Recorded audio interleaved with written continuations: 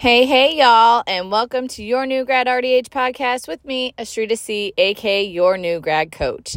Today, we are discussing my top 2 things to look for when it comes to looking over your benefits package and how things are worded in their manual or in your benefits package in terms of these 2 things, because there are a lot of really gray areas, or as I like to call them, blurred lines, with how wording affects these 2 specific benefits that I see most often.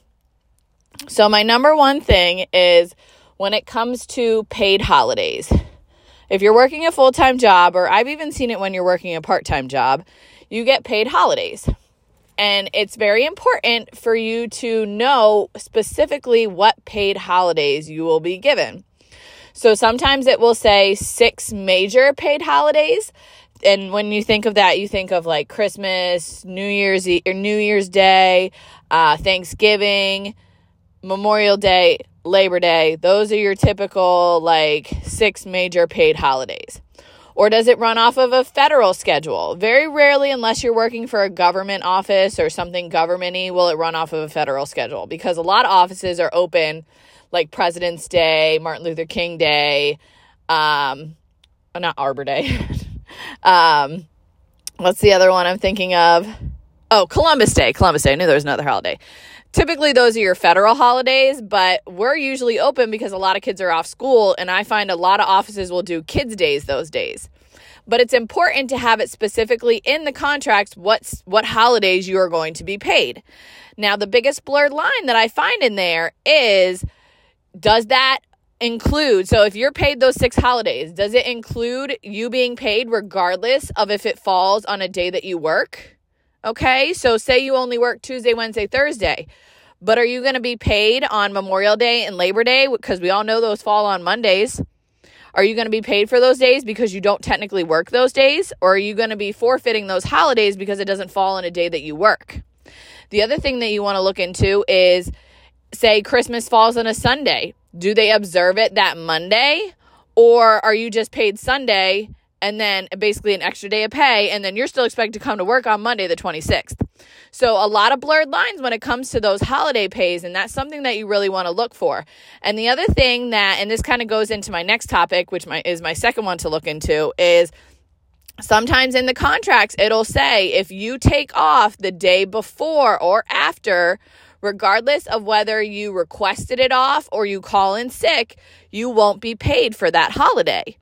So make sure that there's no exceptions to your pay when it comes to holiday pay in that aspect. Make sure that it says regardless of whether you call off the day before, you call off the day after, whether it's approved, not approved, you're going to be paid for that holiday no matter what.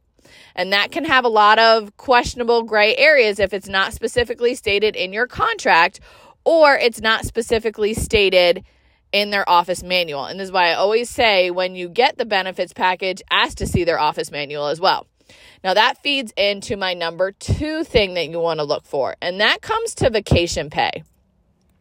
Vacation pay can be very blurred lined when it comes to expecting however many days you're going to be given off. So, for example, I worked in an office that I was paid 4 weeks of vacation every single year.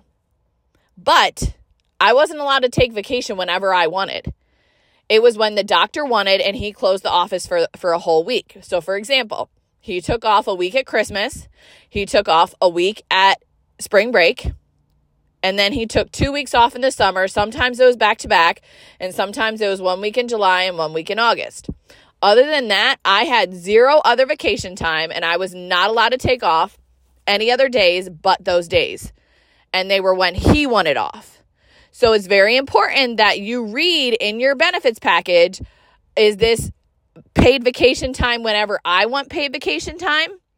Or is it paid vacation time when the office is closed? Am I expected to go on vacation on a week that the doctor is off or something along those lines? Is there seniority? So say there's 5 hygienists in your office. If you want off, for example, Black Friday, but the hygienist who's been there 20 years wants off Black Friday, are you going to be able to take off Black Friday too? Or does it go in seniority? Do they allow more than one hygienist off at a time? That's things that you're going to want to make sure is clearly written in your benefits package, so there is no question about it. Because I worked for an office once that there was 4 of us hygienists and only one of us could be off at a time, not including the person that was already scheduled off that day, because we all had different days off. We only worked 4 days, but we all had different days off throughout the week that we were, requested off or whatever. So there was this one hygienist who had been there like 10 more years than I had been, and she always took off every single Black Friday. So I knew no matter what, until she left the office, I was never going to have Black Friday off. I was always going to have to work the day after Thanksgiving. And it went in seniority. So if somebody else requested a day off, I wasn't getting that day off if they had higher rank than me in terms of how long they've been in the office. The other thing that you want to look for is when, in terms of paid vacation time, if you were to leave, is this accrued vacation time? Is it something where each month you get a certain amount of vacation days? So, for example, some places will have it be accrued. So, like every pay period, you get 4 hours of vacation day. So each month you get 1 hour, one day of vacation in total. So in reality, that's like 12 vacation days a year, but you build it up. So like you won't get those 12 days until the end of the year. But if you go to leave, do you get those accrued days paid out to you, or do you forfeit your days if you quit? I've also seen it in people's contracts where it says if you don't give them adequate notice, you forfeit all of your benefits that could have been given to you because you didn't give adequate notice. Meaning, like, if you quit on the spot one day, you're like, forget this, I'm done, I'm leaving, I'm never coming back. And you didn't give them an official resignation letter, you didn't give them their 2 weeks notice that they asked for, or whatever it is in their contract that they expect you to give them, you forfeit any of your benefits. And then the other thing to look for is, if you don't use your vacation days, are you paid out at the end of the year? Or do they roll over into the next year? So say you get 12 days. Do those 12 days roll into the next year and you just keep accruing? Or if you didn't use those 12 days, do you get them paid out at the end of the year? The other thing to look for is sometimes it'll say you don't get your benefits, don't start until your 90-day probation period. So you got to find out when your benefits are going to start for you. Or I've had offices where you don't get your benefits. So say you get 2 weeks of vacation. You have to have been there a year before you can get those 2 weeks of vacation. And then it's just every year you get 2 weeks of vacation. The other thing that you want to look for is, is there a schedule of how much vacation you get? So for example, some offices will say, okay, you start out with 2 weeks of vacation. At 2 years, you get 3 weeks. At 5 years, you get 4 weeks. Does it cap out at any point, or is there a continuous, like at 7 years you get 5 weeks, at 10 years you get 6 weeks, or does it eventually cap out? Most offices will make you cap out. They'll only let you have like 4 weeks max, whatever. But it's important to have that clearly stated in your contract, regardless of whether you're like, I'm never going to be at this job more than 10 years. I'm not going to worry about that.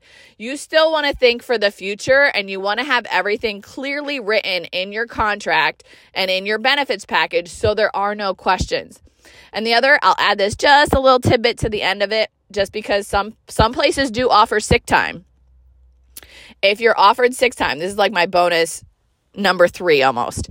If you're offered sick time, I've seen it where you're given, say, 5 days of sick time throughout the year. And you can use it whenever you want. You know, if your kid's sick, you're sick, you need a mental health day, whatever. If you don't use those sick days, do they accrue into the next year? Or do you use them or lose them? Or do you get paid out those sick days at the end of the year? How does that work? Now, I also have another office that I've worked for that I've seen where you get paid out those sick days at the end of the year. They're trying to get you to not use your sick days. But if you do have to use those sick days, you don't get them paid out in your full pay. You only get 75% of your pay versus your full pay. So something to kind of think about when it comes to sick time. But regardless of whether it's paid vacation, paid holidays, paid sick time, CE allowance, whatever. Just make sure that everything written in your benefits package is in clear stated writing so that there are no blurred lines, there's no gray lines, there's no questions. Because if it's not written and it's not in the office manual, it's not written in your contracts and your benefits package, it's he said, she said, and good luck trying to get any of that afterwards. So my tidbit for the day is take a look at all those things when it comes to looking at your benefits package and make sure that everything is documented clearly in writing. As always, I hope you guys enjoyed this podcast. And if you have any questions or you have any podcast episodes you'd like to hear, please email me at newgradrdhpodcast@gmail.com. I look forward to recording more podcasts, and I hope you guys have a great day. Bye, guys.